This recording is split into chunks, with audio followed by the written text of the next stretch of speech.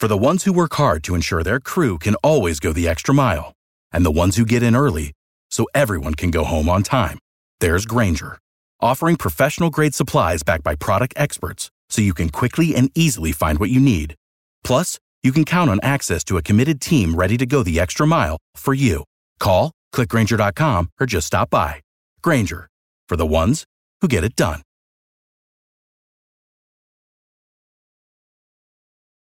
Every team, every topic, everywhere. This is Believe.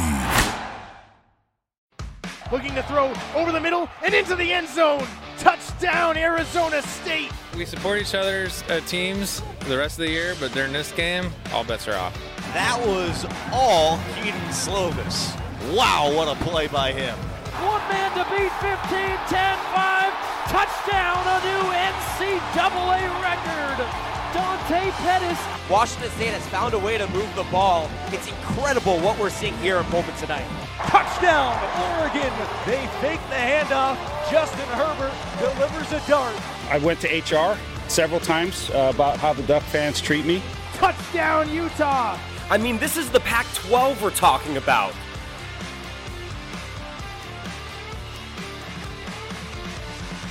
What is going on, Pac-12 fans? If you're not a Pac-12 fan, college football fan. If you're not a college football fan, well, thanks for tuning in to Believe in the Pac-12 on the Believe Podcast Network. Along with Ryan Leaf, my name is Jonathan Rifkin. Delighted to be with you on what will either be a Monday evening, Tuesday morning, depending on when you're listening. But no matter when you're listening, how you're listening, or where you're listening, all of us here at Believe appreciate you making us a part of your listening plans. Ryan Leaf, SiriusXM broadcaster, joining me here for episode number 2 of our second season together, talking Pac-12 football. And Ryan, what a first week. 2 games canceled. Well, maybe on Thursday we'll get to the potentials of this upcoming week, but 2 games still canceled, 4 games on the docket, and I think that they all went exactly how you thought that they would go, with the exception of that maybe that Colorado UCLA game. Yeah, I was really surprised. And if you're not a Pac-12 fan or a college football fan, but you're just a Ryan Leaf fan, I appreciate you listening as well. Right, the Ryan Leaf fans. What about me? I don't have that many fans. You have enough, and they're your mom, Hi, Mom. Dad, or whatever, or your family. They're the ones that are listening. Okay, so you and I think we're along the lines everywhere, except I went with Washington State just because they're my alma mater, and I had hope in Rolo's offense, and we saw what they're capable of doing, and that freshman quarterback can get it done. Delora is pretty special for a true freshman, and they still have all those great position players, wide receiver skill position players that are playing. McIntosh looked great running the football. I cannot wait till Max Borghi starts toting the rock maybe 30 times in a game. Wait till we see that. Colorado surprised me. Yeah, Sam Neuer playing his tail off, and they got out to a big lead early. And like always, Chip Kelly and that UCLA team and DTR decided to kind of come back and do some things. But for the most part, everything kind of played out how we thought. There's no way in hell that we thought USC was going to be held to 27 points and only have 13 going into, or 14 going into, 5 minutes left in the fourth quarter. So, we got some fun stuff to talk about. The fact that 2 games didn't get played before the season has even started, that's troublesome for this conference, and I have a pretty strong opinion on what this conference should do moving forward. And as we're recording this, John Wilner up for the Mercury News, one of the best sources for any Pac-12 anything. This guy is on his stuff, has actually just come out with the coronavirus report for this week. Currently, Utah and Washington State both have 4+ cases. Cal only has those 2 cases that canceled their game last week, but apparently those 2 students had coronavirus 90 days prior to the actual, they tested positive for the antibody. And so apparently Berkeley, the Berkeley County Health and Safety Board wouldn't let Cal play, but Washington would be able to play even though they also had one coronavirus case, right? So it's county by county. There's no consistency. There's no fluidity. Ryan, maybe you give us a tidbit on what you think should be done here, because conference by conference, we're seeing different things, right? Trevor Lawrence went to Notre Dame and wasn't allowed to play, but he was on the sideline with the team. Yeah, he had to pass what their next protocol was a cardiac test. So that was something he wasn't going to be able to do before that game started, and he got to play. So there are different protocols for every conference, in particular California and county-wise, right? The city of Berkeley, which has always been a problem in anything. If you want to put gravel down in your driveway, or it takes months or years to get that rubber stamped. So this is a Berkeley problem, and they're not going to. They're about as liberal as you can imagine when it comes to this disease, and they're not going to. The way Wilner put it, which I thought was he's like, so if I tested positive, or if I was next to somebody who had tested positive, and I went into quarantine, and for 13 consecutive days I tested negative, could I play on that 14th day? And they said, no, you still would have to be quarantined for the 14th day before you could then play. This is a citywide ordinance. So I know that Coach Wilcox and the Cal team are looking for other alternatives. They're looking at going outside of that city to be able to be and compete, because they probably have one of the most competitive and best teams in the conference. And if they're not able to compete, I mean, they're out of the conversation right now. All four of the teams that didn't play are out of the conversation when it comes to the college football playoff, in my opinion. And after watching Saturday, other than maybe Oregon, because of what they recruited and who they got to go out there and play, and Tyler Shuck doing what he needed to do, they may be the only one that could get a look at 7-0. But right now, I put out my top 10 this week. I wanted to wait till I saw every team play. A Pac-12 team wasn't in my top 10 this week, and Oregon's going to have to prove a little bit more. But they were definitely the best of the Pac-12 this weekend. We'll get into the four games. Well, you sort of went into the Washington State-Oregon State game, so maybe we'll touch on it again briefly here in a couple of minutes. But before we get into that, college football playoff, right? Oregon, you said, was probably the only team with a realistic chance of going 7-0, especially with how the North is looking, especially if they're going to be able to get a couple of games under their belt when Washington and Cal have to keep delaying the starts of their season. So Paul Saban, who's an ESPN analytics guy, they do a great job over there out in Bristol, put out the all-state playoff predictor. It has Alabama, Ohio State, Clemson, Wisconsin in that order. They have Alabama at 87%, Ohio State at 75%, as well as Clemson, Wisconsin at 47%, Georgia at 24%. Then it goes Notre Dame, Oregon, SC, BYU, Oklahoma State. I'm confused, number one, why Wisconsin would have a better shot than Oregon. I don't know what they have as variables in this algorithm, because I've thrown Wisconsin out. They're no longer in the conversation. If they win the Big Ten, I mean, if they beat Ohio State and are undefeated, I don't even think they can't get to the Big Ten championship now with 2 games gone. I mean, you go by wins, right? Not by losses. So if they don't have enough wins to qualify to go to the Big Ten championship, they're out of the conversation. So I don't get that reasoning either. For me, there is 5 teams. Realistically, this is where it could get interesting in the college football playoff, right? Florida goes to the SEC championship, beats Alabama. Then you have a Texas A&M team that beat Florida, a Florida team that beat Alabama, and an Alabama team that beat Texas A&M. All with 1 loss. Florida, the SEC champ, right, I assume gets in, right? But what's stopping the committee from going, how can we keep Alabama out? I mean, they lost in the SEC championship. They are as good as anybody. Texas A&M's only loss and is to Alabama, who we think is great. But they don't get to the SEC championship, though. So I guess that would put A&M at a disadvantage. It would put them at a disadvantage, but would it be less of a disadvantage than to going and losing Alabama? Well, I mean, that's the catch-22. That game may end up being meaningless for them. And that's the question here now. Clemson lost to Notre Dame, right? Clemson lost to Notre Dame. Odds are they're probably going to meet again. Don't get me wrong. It was not the Clemson offense with DJ Uiagalelei that was the problem in that game. It was the defense. But no. But if they match up in the playoff and Clemson wins with some style points, and Notre Dame is a 1-loss team to the ACC champ, how do you factor in an Oregon team that is 7-0? And again, The ACC is stronger, right? UNC, Miami, Virginia Tech have all been ranked. Obviously, Clemson and Notre Dame, and then you have the bottom here and there going in and out. The Pac-12 is USC and Oregon right now, right? Arizona State's still not ranked. Oregon's not going to match up with Arizona State. Nobody in the North is going to be ranked, and Oregon plays Washington the last game of the season, so maybe that's their last hope. So maybe strength of schedule isn't there. So is a 7-0 Oregon team, albeit maybe a top 8 win against USC if that happens in the championship, is that even strong enough to give them the benefit over a 1-loss Notre Dame, a 1-loss Clemson, a 1-loss Alabama, a 1-loss Florida, or an unbeaten Ohio State? It's not going to be easy, and this is where I think the Pac-12 messed up. I know they were they wanted to get back. They put out a 6-game season with a 7th with a championship to get under the deadline of the college football playoff. I don't know if that's reality. And all joking aside, right?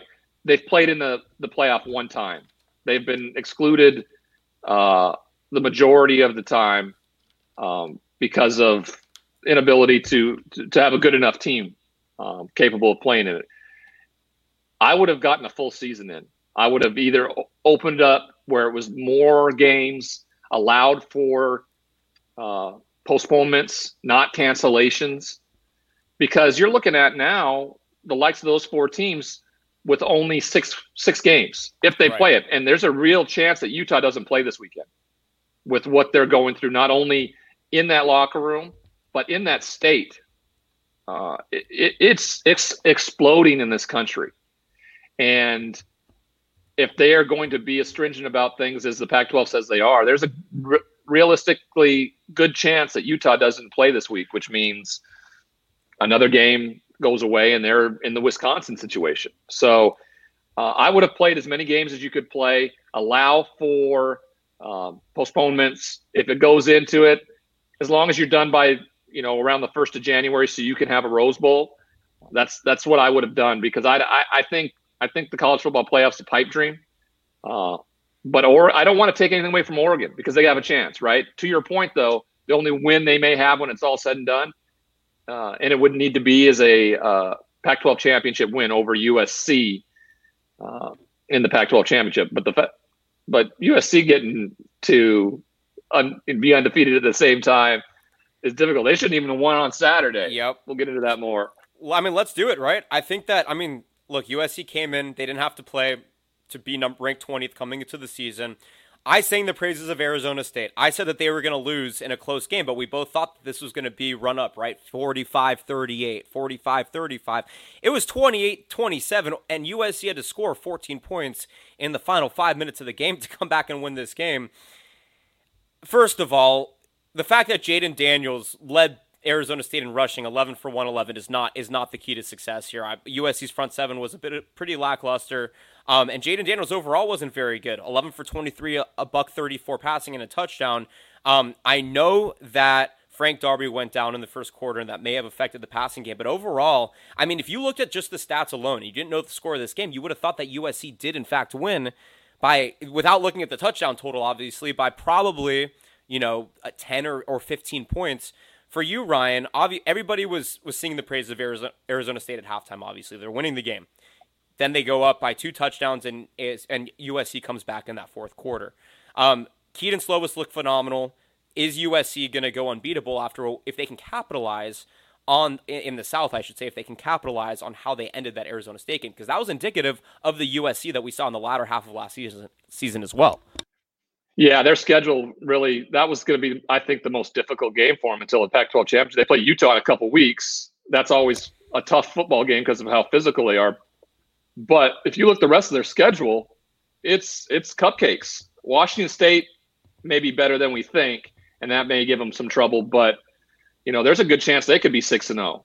And if that's the case, I don't think it's because they're that great. Keaton Slovis didn't. The last throw was special. He had to throw it. It was 4th down, and he put it on the money, and it was a great catch by London to win that football game.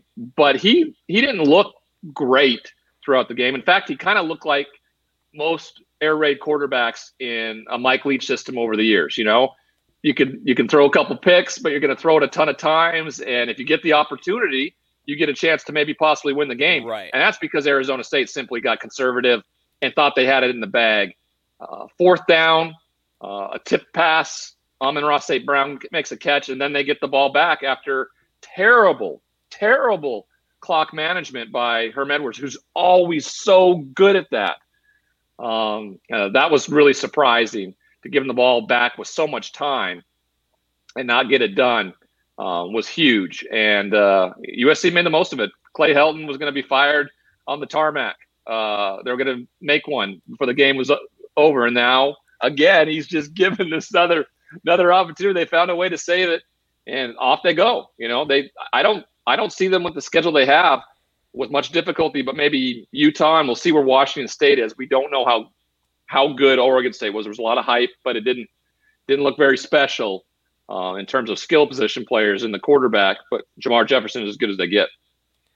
Yeah, next week at Arizona, at Utah. That's the Pac-12 After Dark game. That's scheduled for 7:30 in 2 weeks. And then Colorado, Washington State at home at UCLA, which is basically a home game. Actually, well, obviously, without fans, that would be a home game. But when you have to go to Colorado or Arizona or Utah especially, that is not a home game even with no fans. It's Utah. Like, it's cold. It's going to be cold. It's going to be really, because it's later in the year too. It's going to be cold. It's going to be really cold. Start. So it's an 8:30 start in Utah too. So that will be a challenging game if Utah can maybe get a game. I mean, they may not be able to play if they can up until that game. Play. Right. Yeah, that might be their season opener. Man, it's tough. Just I wanted to make sure that the numbers I said were correct. Yeah, so John Wilner, UCLA has one coronavirus. Utah currently has 6 within the team itself. And both those teams they were supposed to play on Friday, push the game back to Saturday. It's up in the air. But we'll get to that on Thursday when we break down the upcoming week, because we'll probably have more information on that game in general. So USC beat Arizona State 28-27.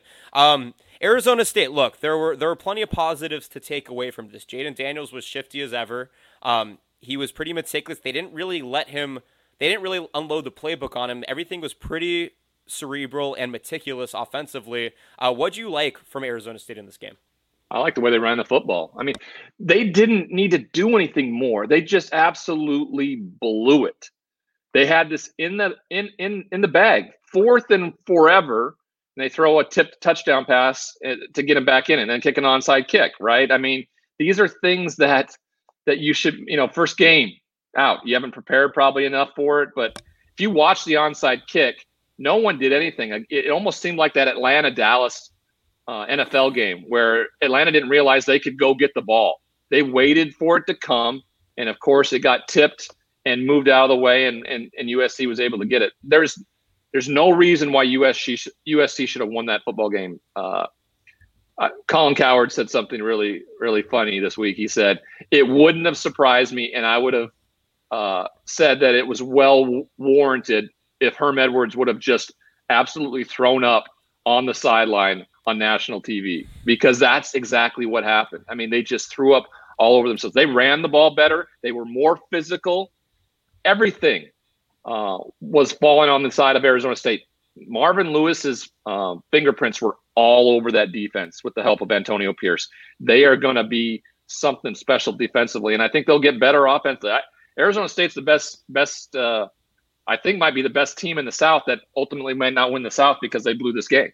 Yeah, I completely agree. And it didn't help that my boy, Johnny Wilson, who I've been singing the praises of, the freshman wide receiver, 6th ranked in the country, had 4 drop passes in that game. But who did show up was Diamante Trayanum, who was the 4-star freshman running back from Akron, Ohio. He had those 2 rushing touchdowns for ASU. So some pretty good freshman play in this game and some pretty bad freshman play in this game. Yeah, Joe Klatt made that comment about how did Ohio State let a kid from Akron with that size and that speed? That shows you how much Antonio Pierce, Marvin Lewis, and Herm Edwards. I bet you Marvin Lewis had a connection from his days in Cincinnati. I would bet anything. Their effect in recruiting is going to be substantial, and it showed up. But you got to win, right? You got to win these games. This is year 3.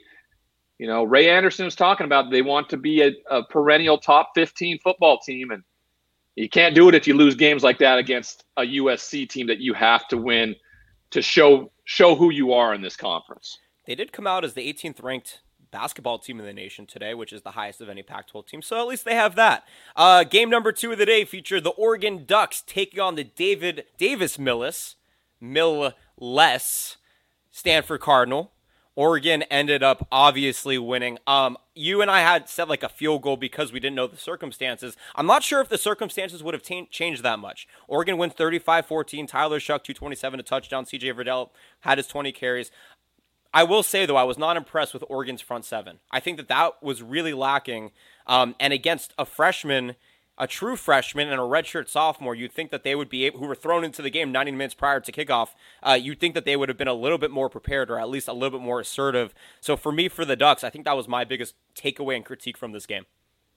Yeah, was a little disappointed in the 7. Sewell for me I just watched him all night. He's gonna be a Tasmanian devil back there making plays. I will say that first game, new defense in terms of players and what they were going to do. Ultimately, they held them down. Jet Toner misses 4 field goals. That game could be a little different. It could have been a little different if some of those field goals go through and they have some motivation and they're moving forward. But for the most part, Oregon did what Oregon needed to do. They on national TV with the ESPN ABC crew there. They went out and beat a team. They looked physical. Tyler Shuck did enough. He looked athletic. I think he's going to be a right fit there. And, they are right now, I think they are the best team in the North right now, having not been able to see, the likes of Cal and Washington yet. But right now, I think Oregon's the best team in the North. And if they're going to get to a college football playoff or be considered for that, they have to get more physical up front on defense. And I think they will. I think Kayvon Thibodeau is going to be more effective. And when he starts to relax a little bit more and understand that all the pressure's not on him. He just got to go out and rush the quarterback. That's all he's got to do. He doesn't have to be the big time run stopper. He doesn't got to be the star on the defense. He's going to be a star in his own if he can just go get the quarterback. Yeah, between Thibodeau, Noah Sewell, who you just mentioned, and Justin Flo, that front, the linebacking core is going to be phenomenal. Flo only played 60% of the snaps. I think that they're trying to work him into that defense a little bit.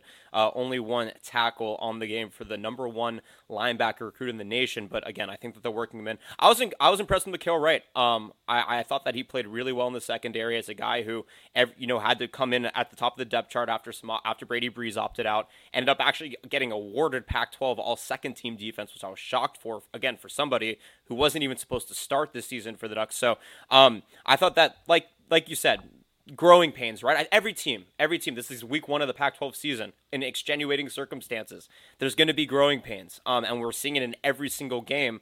But my question to you, Ryan, is did Oregon, if you're an analyst, you are a national football analyst, so you as a national college football analyst, can you sit comfortably with your constituency and say, Oregon showed me today, or Oregon showed me enough in this game to be considered at least for the college football playoff in the back of my mind from here on out? Or was this okay, at least we know that they can be good, but a lot more has to be done? I think my answer came out in my top 10. They weren't in it. If they were, it would be a different story. Now, they proved me wrong a ton last year, especially down the stretch where I didn't think they had a chance against Utah in that Pac-12 championship. And they are well coached. They recruit unbelievably. Mario Cristobal is probably one of the best motivators out there in terms of getting this team ready to play in big opportunities. So I think they can and will improve. I think that if you told me that when this weekend was over that they would have beaten a Stanford team coached by David Shaw, regardless of what the circumstances were, 35-14, when that game is normally very, very close regardless, I would say that Oregon's in the conversation. Now, they may be right outside my top 10, but it's going to take a lot to get to the college football playoff, and I just don't know if they have enough time or a resume when it's all said and done. And that becomes, look, the onus is on the North, right? The onus has to be on the other teams to be in a position that when they play Oregon, they're good enough that if Oregon wins them with style points, that it actually means something, right? An unranked Washington isn't going to mean that much for the final regular season game. If Washington's a top 25 team, a top 20 team, and Oregon can blow them out with some style points, that's going to mean a lot more. So it's just tough. This is a tough situation because a big part of it is out of your control. And also another big part of it is just what's happening nationally with some of these other conferences. The Big 12, we agree, the Big 12 is out. There's no shot. Oklahoma State, I thought, was their last chance, and they just not doing it. Oklahoma, I don't think, can find a way back around with 60 point wins over the likes of Kansas. I think it comes down to one spot. I really do. And I think it comes down to whether that's going to be Notre Dame or somebody else, because I still think it's Clemson, Alabama, Ohio State right now, even after the loss on Saturday night.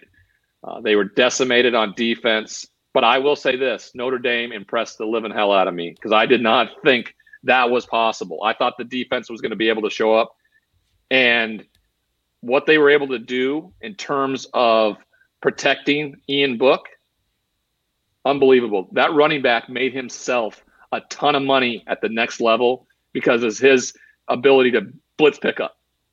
I'd never seen a running back at college level do it like he did because Clemson got zero pressure on Ian Book all night long.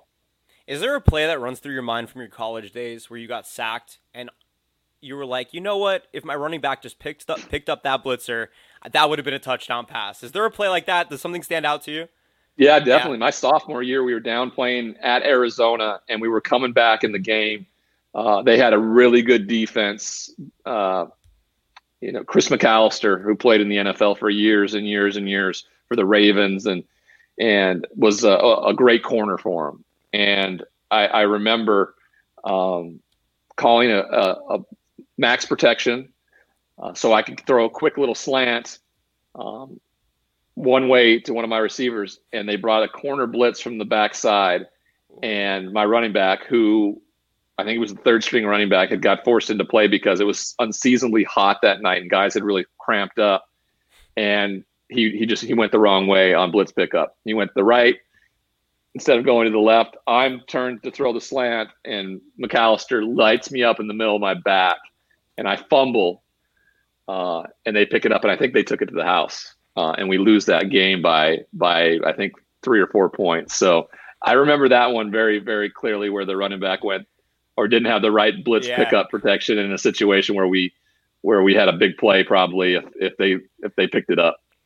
If you're a running back, if you're a high school or college running back listening to this, listen to Ryan Leaf. Learn how to pick up the blitz because that will benefit you more so than almost anything else at the end of the day. At the next level, yeah, because it's running back by committee at the next level, unless you're Dalvin Cook. Really, I mean, if you look around the league right now, there isn't just one back for every Even team. Alvin Kamara has to share carries with Latavius Murray. Yes, everybody does. But if you can pick up blitzers, you have a job at that league. I swear to God, quarterbacks will have your back if you can pick up those blitzers. And that young man, what's his name again? Because I don't want to get it wrong. The running back for Notre Dame. It was Kieran or something like that was his first name. But he was so good. And with some crazy blitz pickup that Brent Venables had brought to the table. I mean, it was special. Kieran Williams, excuse me. Yep. Kieran Williams was as good as you can imagine because they got no pressure. And that defense got ate up. And Dabo, for the first time, I think in a long time, his clock management was bad. And Ian Book stepped up and became that big game quarterback that everybody was asking him to be, and he did that on Saturday night. Now the fans may have given the whole team COVID, but we'll find out when this is all tested. Oh man, what a mess out there in South Bend. Speaking of, does Dabo have the LeBron James complex where when a ref makes a call that he disagrees with, if he screams at them enough, they'll just go that way because he's Dabo Swinney, right? At the end of the game, fourth quarter, pass interference call, Dabo's livid. He throws his headset off. He's screaming at the ref, and they pick up the flag. Does he give you that? I've seen a lot more of this lately. For some reason, a flag gets thrown, and then the refs get together and have a conversation, and they pick it up. it's troublesome. If you're going to throw the flag, I didn't necessarily think it was that much of an interference. So I understood Dabo's complaint there, but if you throw the flag, you got to call that. You can't allow somebody who has a bunch of influence on your sideline to influence that play. Luckily for Notre Dame that it didn't cost them the game. Especially on the road. How do you pick that up on the road after? I don't get it. I mean, that's a lot of sway. If that's the case, if he has that kind of pull, I'm rolling with Dabo all day long. Man, he has more national championships than I'll ever see, so I'll roll with him no matter what. Okay, so we went through Washington State 38-28, Colorado 48-42. We broke down both of those a little bit. I want to get to BYU here in a second, but let's finish this up with the Pac-12. So you mentioned de Laura, how impressed you were with him. Tristan Gebbia wasn't that bad for Oregon State. He had a couple of drives that stalled. Jamar Jefferson ran the ball. Not Jamar Jefferson. That's the wide receiver. Yeah, Jamar Jefferson. No, I'm right. Yeah. Okay, cool. Are there two? Isn't there a Vikings wide receiver, Jamar Jefferson, as well? I can't remember his first name, but of course, yeah. Anyways, we'll just say it. We'll just say it is for my sake. So, but overall, obviously, Oregon State defense was what Oregon State defense was. They got outplayed. For you, besides de Laura, obviously you mentioned the run game. Great showing for Deion McIntosh, 18 for 147 and a touchdown. Is this something that can hold for Washington State as we move forward here in the season? We'll see we'll see. They play Oregon this weekend, so we're going to find out pretty quick how physical they can be if this is, if they can run it 30 times. And defensively, they're going to give the young freshman, some different looks, and they're going to be better. They're going to just be flat out better than what he saw on Saturday against Oregon State. So we'll find out a lot more about Nick Rolovich and this team, when that game's over on Saturday. But I tell you this, and I told you this when we talked last week, when I texted him good luck, he didn't quite know what exactly to expect in terms of what the performance would look like on the field, but he did say that they were going to fight. And I will say that Coach Dickert has got those boys on defense, flying around, and that's going to be hugely important. There is a physical nature to what Nick Rolovich does. And that's the only thing that I think during the whole tenure of the Mike Leach era there was what was missing. They just were not physical. They needed 1 yard on 3rd and 1 or 4th and 1. They were not going to get it. When you spend the entire game going backwards, in that I mean as an offensive lineman in the air raid offense, you are always going backwards. Then you're going to ask them to go forward in the biggest moment in the game. It's just not there. Nick Rolovich and this football team are going to fight. They're going to get down in the dirt. And it's going to make it in Oregon and Washington State games have been unbelievably entertaining and fun. And I think we're going to see another one this week.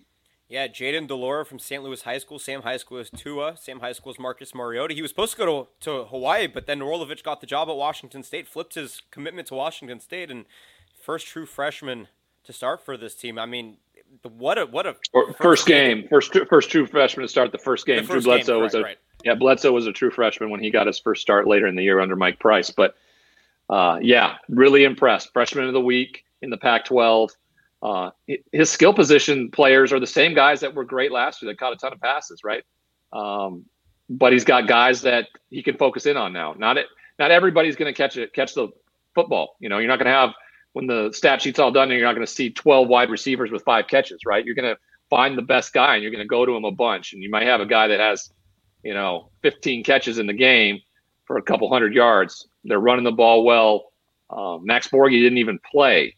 That bodes well for this offense and for this Cougar football team. 38-28, Washington State off to a 1-0 start in the Nick Rolovich era. All right, BYU. People are talking about BYU like it's the presidential election. So Zach Wilson has to be in the Heisman conversation. BYU's the lone independent. They're 8-0. They beat Boise State on the road. I know extenuating circumstances surrounding the offense, but it was so convincing it didn't even matter. First time that they beat Boise State at home, or on the road, I should say, at home for Boise State. And people, I looked at the breakdown this week of the AP voters, every single AP voter from around the country, and the teams that they put in to into their their polls every week. And more had BYU over Oregon, obviously. BYU's rated higher. What's your take on BYU? Are they a legitimate playoff contender? And if they are, is there a chance that maybe the Pac-12 offers them because they may be the best shot at the Pac-12 getting a team in the college football playoff in the near future? I don't think so. I mean, and this may be the year that they get in just simply because it's 2020, and I would love for them to get in as the fourth team. Not because I think they would do well. I think everybody in the world will finally shut up and see when they get, boot stomped by the likes of Clemson, Ohio State, or Alabama. What the NCAA should do and what the Group of Five athletic directors should do, they should make their own Final Four. They should make their own playoff. You would have this year probably Coastal Carolina, Cincinnati, BYU, and BYU's an independent, though. They would fight that, wouldn't they? I mean, they're a Mountain West team, in my opinion. I don't think they're, they beat USC last year. They have those, I called the Tennessee upset last year, too. Well, that's not saying a lot these days. Tennessee ended up with, okay, fine, fair enough. Okay. Tennessee lost to Georgia State, by the way. Yes, you were on that call as well. I remember. BYU beat Boise State last year with their third string quarterback too. So, it's the Mountain West to me. Now, what Zach Wilson's been able to do and his arm strength and his ability, I think says a lot. But I still look at them as a Group of Five type of team. I'd love to see them get the opportunity and it just be an absolute blowout and everybody could shut up. But I still don't think that's going to happen. Is Zach Wilson a first-round pick? He may be moving himself towards that direction. He's got one of the strongest arms I've seen. And it's jumped up a level because we weren't seeing it at the beginning of last year or the year before. He's gotten stronger. He's gotten smarter. And he's definitely putting himself in a position to make a lot more money than he was before this season even started. He's a perfect example of a guy getting the chance to play this year that is going to probably put himself in a position to be one of the highest drafted quarterbacks next April. For continuity purposes, if BYU somehow made it to the college football playoff, they would have wins against Navy, Troy, Louisiana Tech, Texas San Antonio, Houston, Texas State, Western Kentucky, Boise State, and they end the season versus Northern Alabama and San Diego State. Not necessarily the strongest schedule. I think their SOS is like 60-something in the country. So it has to be by style points. They're wrecking teams, but again, the board is just you're right. If they go in as the fourth team and they face Alabama, Clemson, it doesn't matter. I'll put anybody there. They're gonna get blown up. So I'm with you, but I like the story. I think the story is cool. Great story. It's a great storyline. Zach Wilson, it's a great storyline. Yeah. They're playing through this pandemic. They're in Utah, right? The pandemic is ravaging the state of Utah, and BYU is doing a tremendous job of responsibility, accountability, and being able to play week in, week out.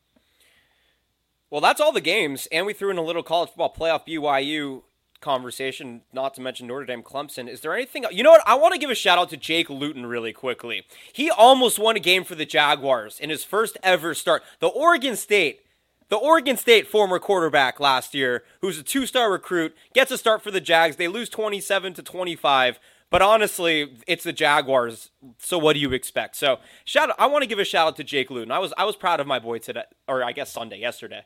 What's your NFL take right now? Who from the NFC is gonna? 2 weeks ago I thought it was Tampa Bay after they destroyed Green Bay, right? And after last night, you'd have to say, how is New Orleans not the favorite right now? But I have no idea who's going to come from the NFC. We know who's coming from the AFC. No matter how close some of these games are with Kansas City, when push comes to shove, I do not know who's going to be able to figure out a way to beat the Chiefs. Even though the Pittsburgh Steelers are still undefeated, they're just not as explosive enough on offense, I don't think, to reel it in when it's all said and done. So I'm really interested to see what the NFC is going to look like. You got the likes of Tampa Bay, Green Bay, Seattle, New Orleans. Minnesota's throwing their hat in the mix now. What they're doing, running the football, Kirk Cousins has kind of been put to the backstop and said, hey, just manage this. We got a star in Dalvin Cook and what he can do. Defensively, they're always going to be good with Zimmer. So Arizona's a conversation. it's interesting. I made a pretty boastful comment a week ago where I said that I think Miami is going to win the AFC East, and who knows, two in that crew may get it done. Buffalo look really good. So the next time they play, Miami's got to go up to Buffalo to play later in the year. If it was coming down to Miami, I might think the other way, but it's going to be a fun final, 8 weeks of the season. I'm looking forward to it. I saw a stat this morning that said that the Eagles have a better chance of winning the NFC than the Steelers do of winning the AFC. That's just how crazy bad the NFC is, but it makes it so interesting that an Eagles team that's 4-6-1 has the shot. Has the better percentage of winning the NFC than an 8-0 team. I agree. I think this has been crazy. Dalvin Cook has saved my fantasy season so far. And Russell Wilson almost lost my fantasy season on Sunday because he decided to have a very obscure game, but that happens. Ryan, let's wrap this thing up because we have another podcast on Thursday to break down the upcoming games for Week 2 in the Pac-12. But before we do that, where can all of our lovely and loyal listeners and followers find you this week? This week we gotta jump back in now that the Pac-12 is going. We're back on Sirius XM channel 373. Doing Pac-12 radio. Me and Roxy Bernstein are going to break it down tomorrow. We got Kirk Herbstreit on the show. He's going to talk about the Oregon-Stanford game. Looking forward to that. And then in the afternoon tomorrow, I'm going to be with Jason Horowitz on ESPNU talking about everything nationally. Probably going to get pretty deep into the Notre Dame Clemson game, and I put Notre Dame number 1 on my top 10 because I thought it was the most impressive win this year. I really did. A lot of feedback from Alabama and Clemson fans because of their lack of defense, their best player and Trevor Lawrence not playing. And I said, well, quarterback wasn't the issue on Saturday night. I will say this: they didn't convert on third down as much as Trevor Lawrence probably would have. I think they were 3 for 15, which was horrible. Trevor Lawrence is much better at that. They would have continued more drives. Notre Dame wouldn't have the ball as much. So that's where you can find me this week. Pac-12, Believe in the Pac-12 will go again on Thursday. Check out these games, and we're just trying to get it ramped up again. For me, I've been a preschool teacher at home for a while, so I'm looking forward to this for the next few weeks.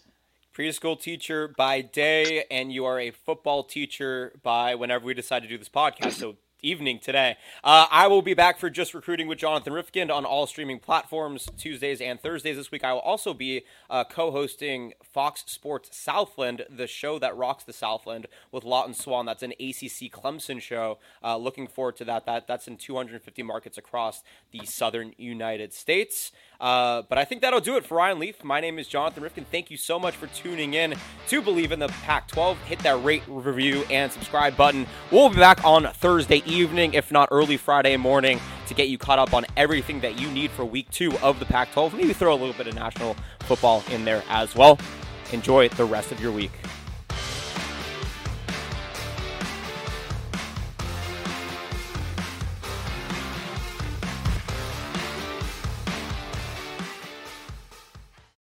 Without the ones like you, who work tirelessly to keep things running, everything would suddenly stop. Hospitals, factories, schools, and power plants, they all depend on you. No matter the weather, emergency, or time of day, you're the ones who get it done. At Grainger, we're here for you with professional-grade industrial supplies. Count on real-time product availability and fast delivery. Call, click Grainger.com, or just stop by. Grainger, for the ones who get it done. You know when you're listening to a true crime story that has an unbelievable plot twist that makes you stop in your tracks? That's what our podcast, People Are the Worst, brings you with each episode. I'm Rachel. And I'm Rebecca. We're identical twins who love true crime cases that make you say, didn't see that coming, and we hate the people responsible for them. Listen to People Are the Worst now on Apple, Spotify, or wherever you get your podcasts.